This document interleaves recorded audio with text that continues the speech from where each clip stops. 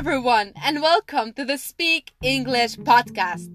As promised, I'll first read a small passage to you, and then I'll define 10 new expressions I used at the end of the episode. So let's get started with this lesson. I still remember how I was sure that she was living her best life. I had no idea that she was blowing smoke and was actually faking most of her life. She used to upload a lot of pictures of her travel trips, romantic dinners, and luxurious cars on Instagram. The sarcastic truth was that everything she posted online was totally fake. If you looked closely, you can tell that things were not as they seemed. After a while, things became clearer. Her stories were made up and started to conflict with one another. Also, even if things were partially real, she would blow things out of proportion and add some spices to her stories, trying her best to show off.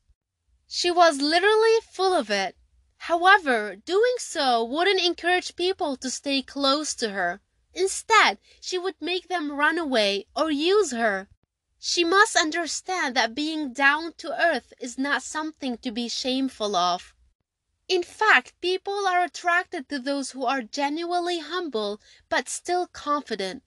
Also, she must remember the idiom that says, easy come, easy go. That being said, she must not rely on those superficial relationships because sooner or later they would actually fall apart and would eventually fail.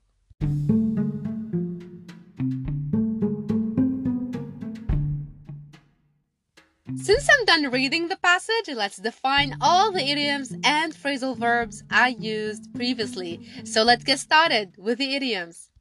Idiom number 1, blow smoke, is defined as exaggerate or say things that aren't true to make you seem better or more knowledgeable than you are.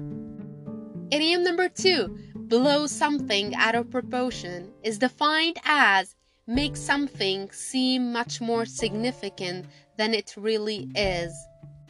Idiom number 3, full of it, is defined as lying or exaggerating. Idiom number 4, down to earth, is defined as practical and sensible.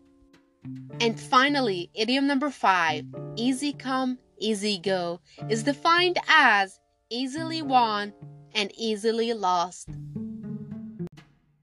Now finally, let's define all the phrasal verbs. Number 1, made up, is defined as invent a story or a plan. Number 2, show off, is defined as display someone or something that is a source of pride. Number 3, run away, is defined as leave one's home or current partner in order to establish a relationship with someone else. Number 4, stay closer, is defined as to continue or remain in a certain place or position. And finally, number 5, fall apart, is defined as break up or come apart.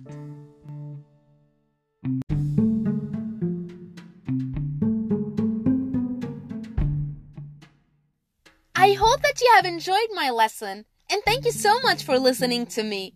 If you have any questions, you can always hit me up on Anchor website. Catch you later.